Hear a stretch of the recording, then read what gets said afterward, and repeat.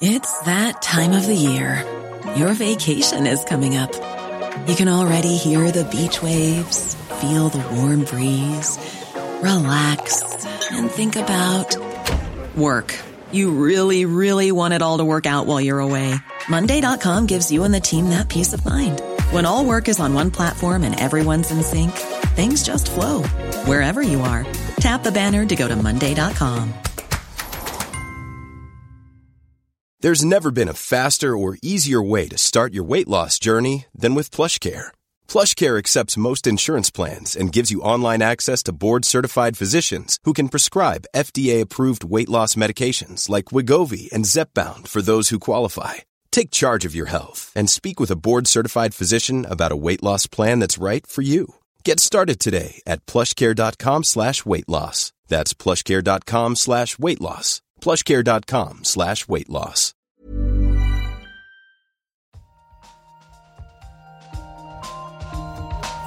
An experiment. We don't know yet. Why is light so fast? Like, it sounds so simple. They had no idea. But now the data speaks. I find this not only refreshing, but at some level astounding. Nature.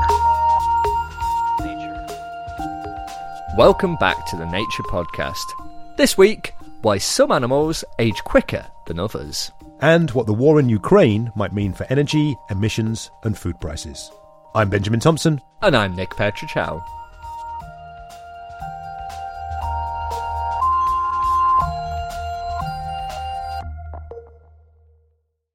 First up on the show, reporter Dan Fox has been investigating a paradox at the heart of animal aging. Why do some animals live so much longer than others? And what is it that causes the variation in the aging process? One theory suggests that somatic mutations, changes that accrue in our bodies over time, could be part of the answer.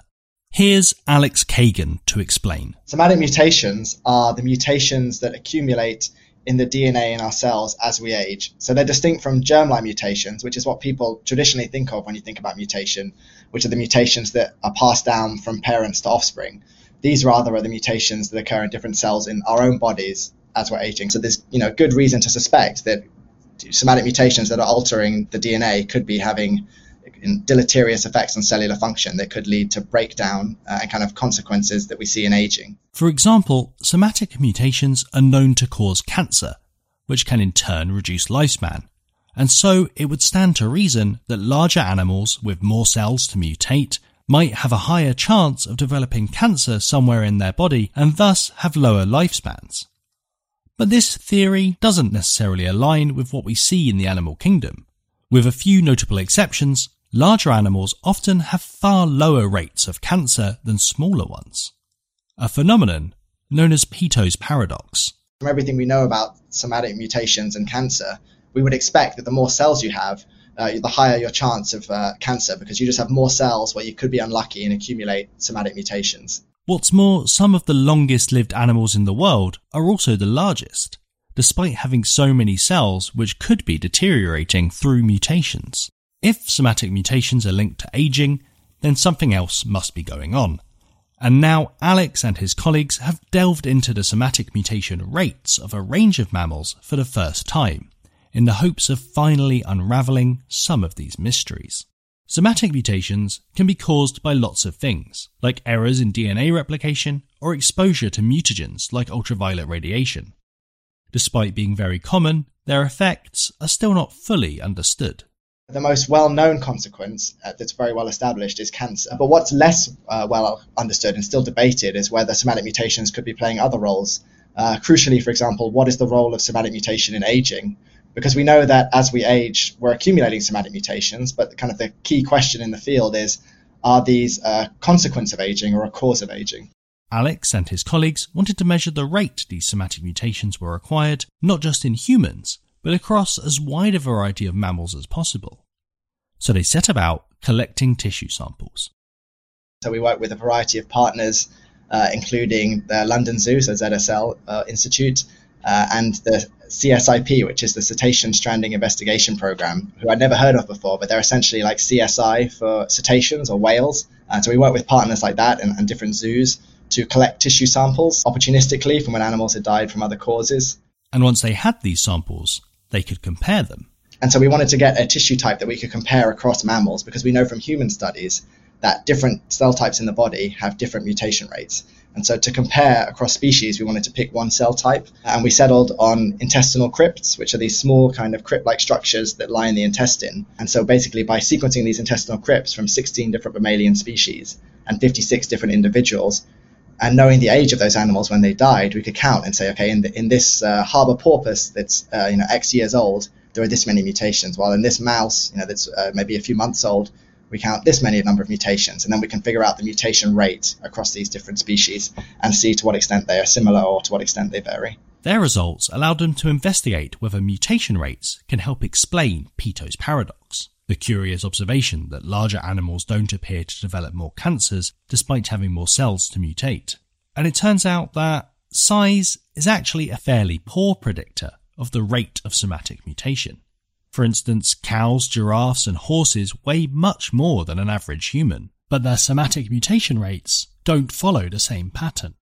It's clear that having more cells doesn't mean you have a higher chance of developing cancer, but the weak correlation between body mass and somatic mutation rates across species suggests that lower mutation rates are not behind this, and that large animals like elephants must have another trick for lowering their cancer risk.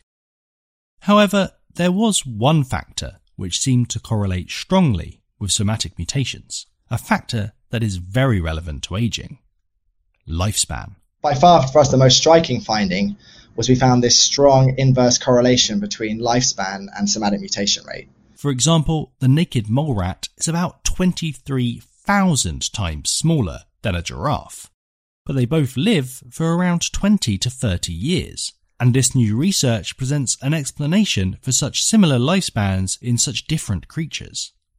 They have nearly identical somatic mutation rates. And so what that tells us is that somatic mutation rate is evolutionarily constrained. So there's some reason that evolution is shaping somatic mutation rate to be similar at the end of lifespan across species.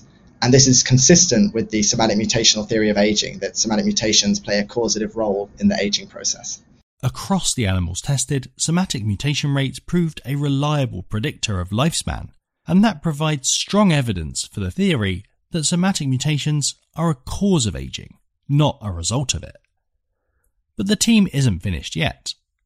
They want to expand their study as far and wide across the tree of life as possible. From evolutionary theory and what we're seeing in mammals, species with longer lifespans seem to have lower mutation rates. So if we can start to understand how species with even longer lifespans than humans are, maintaining their genome integrity and lowering their mutation rate, there's a potential to kind of learn from the solutions that nature and evolution have already found to potentially find ways to lower the somatic mutation rate. Whether that will one day be possible, I don't know, but in principle, if one could lower the somatic mutation rate, that could be a very effective way to do things like lower cancer risk or, slow the aging process. So that's kind of the moonshot, far future thinking of how this kind of research could potentially be relevant. That was Alex Kagan from the Wellcome Sanger Institute here in the UK. For more on this story, check out his paper and a video that we've made. There'll be links to them in the show notes. Coming up, we'll be looking at the impacts that the ongoing war in Ukraine is having on global energy markets and the effects this may have on carbon emissions and food prices. Right now, though, it's time for the research highlights, read by Shamini Bundell. During pregnancy, chronic high blood pressure can raise the risk of serious health problems or even death for both parent and baby. This is known as hypertension, and if a pregnant person has severely elevated blood pressure, doctors will usually treat it.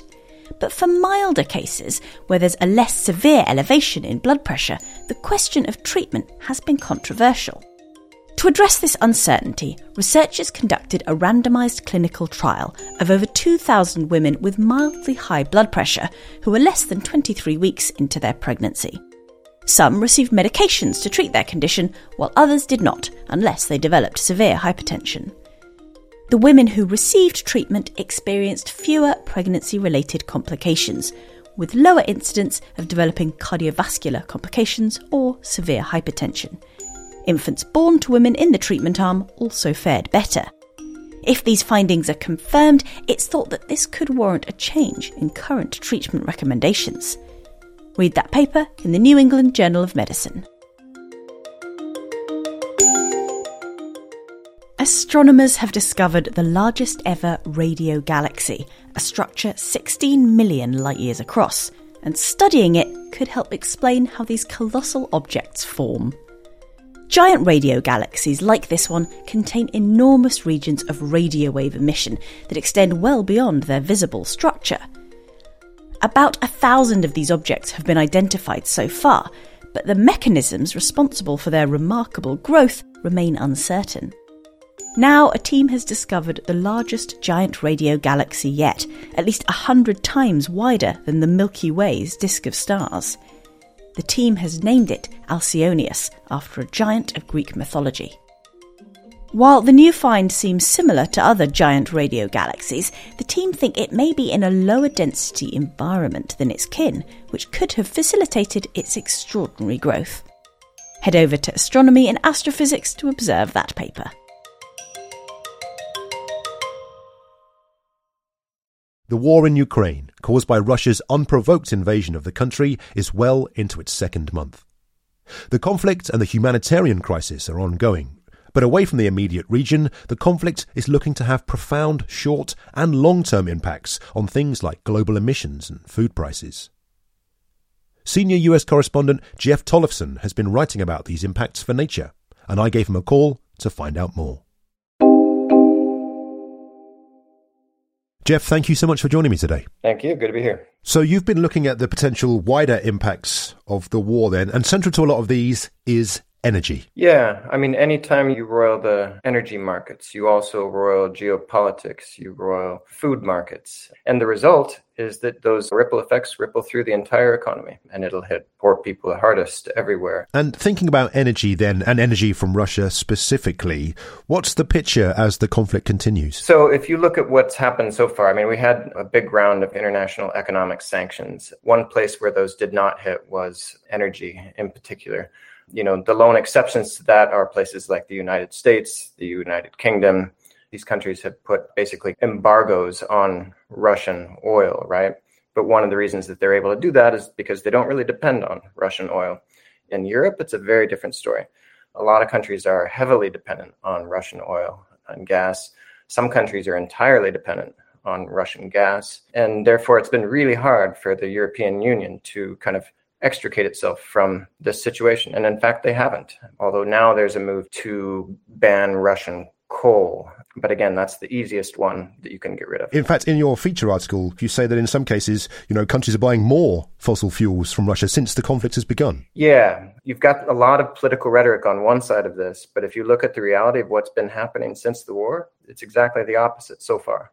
And the result is that Europe is sending on the order of 700 million euros per day to Russia for oil and gas alone. And inevitably, regardless of how you kind of do the accounting, that money is subsidizing the war. And the European Union is very aware of that. So obviously, European countries are trying to extricate themselves from this Russian fossil fuel. But that's easier said than done because the levels are staggering. Yeah. So in a powerhouse economy like Germany, the country gets about half of its gas and half of its oil and a third of its coal from Russia.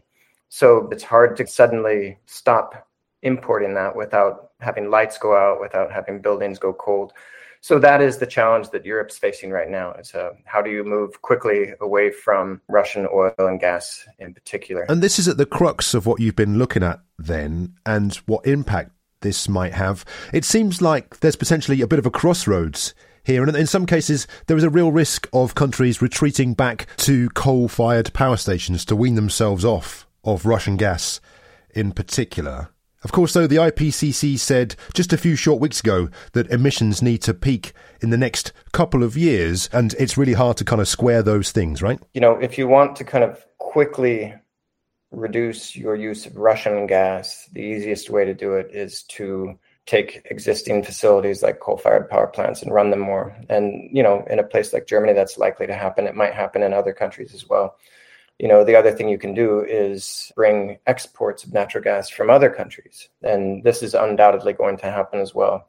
The big fear is that this boosts emissions in the short term, or it promotes investments in fossil fuel infrastructure, when in fact we know that we need to be shutting down this fossil fuel infrastructure and shutting down these investments. So the general feeling that I get talking to academics is that in the short term, this is not going to be a good thing for emissions. And I think European leaders recognize this risk. And the goal is really to quickly move away from fossil fuels. And if you look at the medium to long term, that's where you can actually completely extricate yourself from Russian fossil fuels. If you move to wind and solar, you're producing your energy domestically, and then you're completely free of this kind of geopolitical risk. And this is something that environmentalists and scientists have been talking about for a long time. In many ways, the green agenda merges with the energy security agenda over the long term.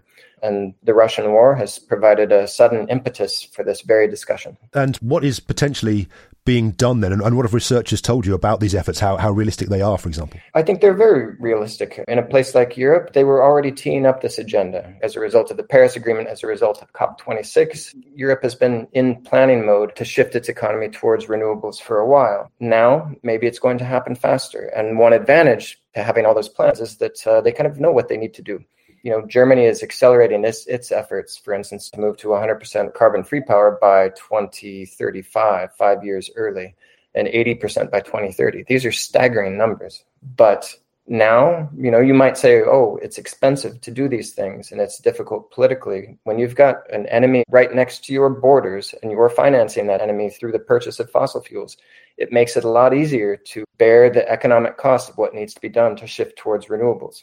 So I think that's the hope. Of course, we've looked at Europe specifically there, Jeff, which is intrinsically linked to Russian fossil fuels. But of course, we live in a globalized society and ripple effects will be seen all over the world, of course. What have you seen going on in other places? So oil is a global commodity. Natural gas is increasingly a global commodity because it's being shipped around in liquefied form. So you've got prices spiking. And that ripples into everything, into food prices, into geopolitics. More than 30 countries have now announced that they're going to release oil from their strategic reserves to kind of keep prices down. And this is an effort to basically placate voters who might be angry about having to pay more at the pump, even though economists would say that that's precisely what you want, is people to pay more at the pump so that they use the energy more wisely. Thus far, we haven't seen lots of large announcements of new fossil fuel investments by producers. And that is what has happened in the past. And one theory on that is that, they're a little bit wary of investing a bunch of money in oil and gas wells that are going to be stranded assets in 5-10 years if the world takes its climate commitments seriously. But if the prices stay high for a long time, that could change. Finally, then, one of the other things that you've been looking at is the effects that the conflict is potentially going to have on things like food prices and availability, and how these are intrinsically linked to energy prices, for example. What's going on there? So there have been a lot of concerns raised about the loss of wheat coming from Ukraine as a direct result of the war there, and actually other food crops coming from Russia as a result of economic sanctions. So we'll see kind of a shift in the supply of global food stocks like wheat and crops like this, grains that are shipped around the world. But from what I've been told, the loss from Russia and Ukraine is about as large as what the world has in storage. So theoretically, we have the grains to kind of absorb this as an immediate short-term impact. And farmers around the world will probably respond to the prices in terms of this year's planting season. And then you've got the impact on fertilizers. Russia is a major fertilizer exporter. And you've got fertilizer plants in Europe curtailing production. But again, farmers have alternatives to these kind of mainstream fertilizers, and from what I've been told, they're likely to be able to figure out how to make do, at least in the short term, on that front as well. The one area that you can't change is the actual food price. So the majority of the cost of food is not due to costs of farming, it's due to transport and refrigeration and all of the things that happen between the farm and the table. And when the oil prices go up, the food prices go up. It's as simple as that. So this is what's going to be kind of unavoidable, and it will hit people all over the world. Nature's Jeff Tollefson there. We'll put links to his feature article and an editorial about the war's impact on food security in the show notes. Last week, there was some news that sent a buzz through the physics community. After poring through years of data, researchers found something that has the potential to upend the Standard Model, which is physicists' best description of particles and the fundamental forces between them. Although the model has stood up to scrutiny since it was introduced in the 70s, researchers have known for a long time that the Standard Model isn't quite complete, and finding out exactly where the gaps are in it could help unlock as yet unknown physics. And that's where this new result might come in. A team have shown evidence that a particular particle known as the W boson is much heavier than the theory predicts. So, what does this mean? To find out, I called up senior reporter Lizzie Gibney, who covers all things physics here at Nature. She started by explaining what a W boson is and what it does. So this is a boson, the W boson. So the W and Z, it's usually American somehow, W and Z bosons. They are the force particles that oversee a lot of nuclear reactions, nuclear processes involved in fusion, in radioactive decay. So that's the weak nuclear force. And these are created in colliders and experiments, a bit like people will be quite familiar with at the Large Hadron Collider. These ones in particular were made at the Tevatron, which is a collider that existed in the United States until I think it was 2012 or 2011. And so these bosons were created and scientists studied them, and what they have been doing is measuring the mass. And the mass is a parameter that is the main parameter people often give when they are trying to describe a particle, and it's something else that fits into the Standard Model. So they have found that the W boson is, according to these experiments, a lot heavier than the Standard Model describes. And the idea is, if this is correct, if the W boson is actually a lot heavier than we thought it is, the Standard Model in its current form just cannot be right. We are missing something, and that gives us a way of figuring out what we're missing in the Standard Model. Right, so because this doesn't fit with the Standard Model, it shows the ways in which it might be incorrect. So if it were to show that, what would be physicists' sort of next steps? Well, the first thing that we'll need to do is check that the W boson is actually more massive than we thought. So we're going to need to do independent experiments that would verify that. That is very, very important. From there, if we actually are completely sure that the Standard Model gets the W boson's mass wrong, then we need to figure out what is wrong with the Standard Model. So already there are some theories out there, some ways in which you would modify the model that would then predict this W boson to have the mass that it's now been observed as having. There are lots of those, and theorists are going to have an absolute field day. They're coming up with lots of different possibilities, but a couple are already out there. People might have heard of the Higgs boson, which was the most recent particle to be discovered. That was kind of the last jigsaw puzzle piece in the Standard Model. If there's not just one Higgs, but there are several, that is a way in which the W boson has a heavier mass than we've seen. There are some other theories such as supersymmetry, which has been around for a very long time, and there are lots of different versions, but most of them include the idea that each particle has a superparticle that's much, much heavier.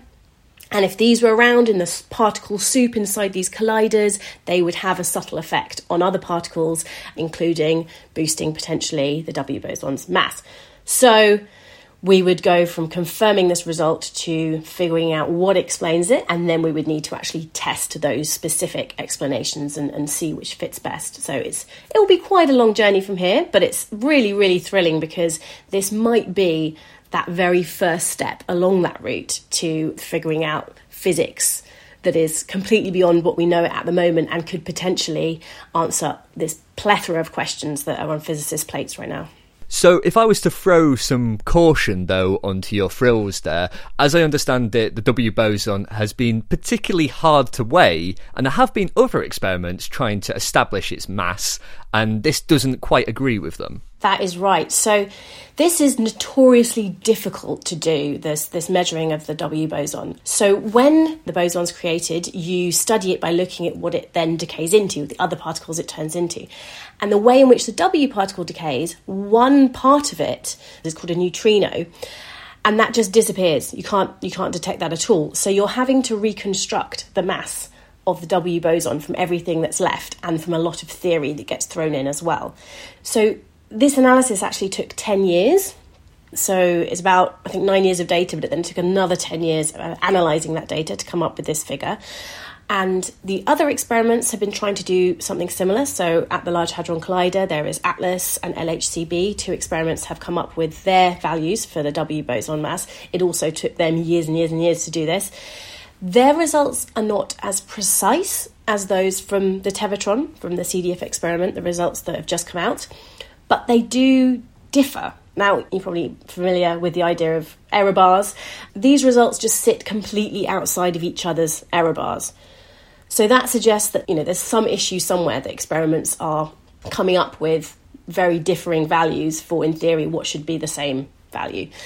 So I think it's in one way very exciting because the LHC is going to be starting up again this year, and there's a third one. CMS is also going to be looking at the W boson mass measurement.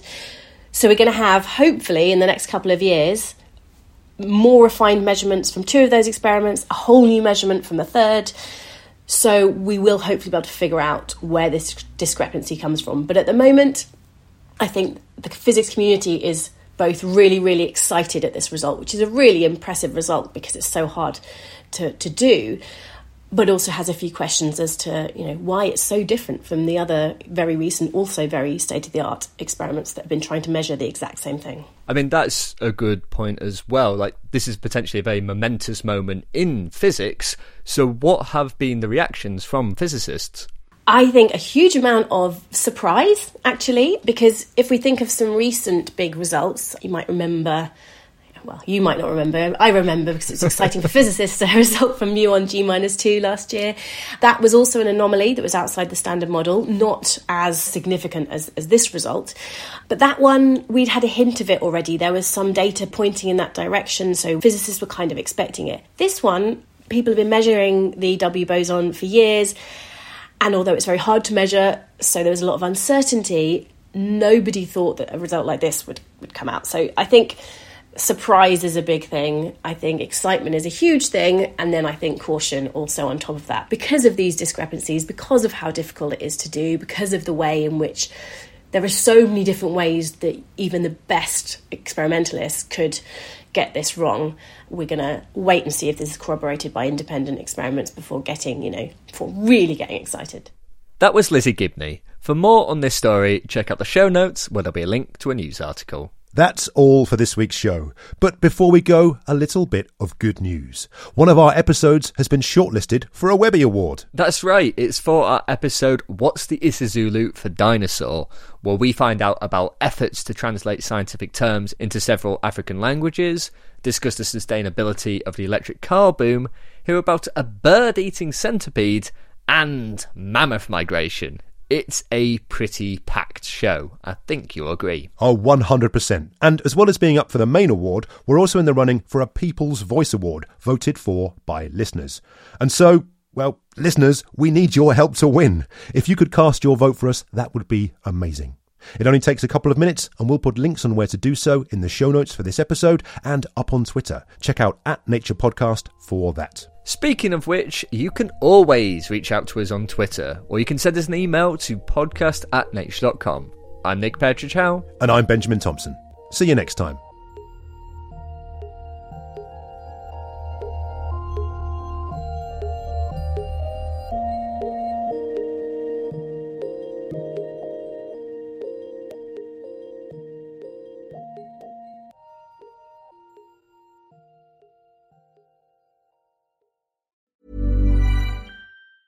Normally, being a little extra might be a bit much, but not when it comes to healthcare. That's why United Healthcare's Health Protector Guard fixed indemnity insurance plans, underwritten by Golden Rule Insurance Company, supplement your primary plan so you manage out-of-pocket costs. Learn more at UH1.com. This Mother's Day, treat mom to healthy, glowing skin with Osea's limited edition skincare sets. Osea has been making clean, seaweed-infused products for nearly 30 years. Their advanced eye care duo brightens and firms skin around your eyes, while the Golden Glow Body Trio nourishes and smooths skin all over. Go to OSEAMalibu.com and use code MOM for 10% off your first order site-wide.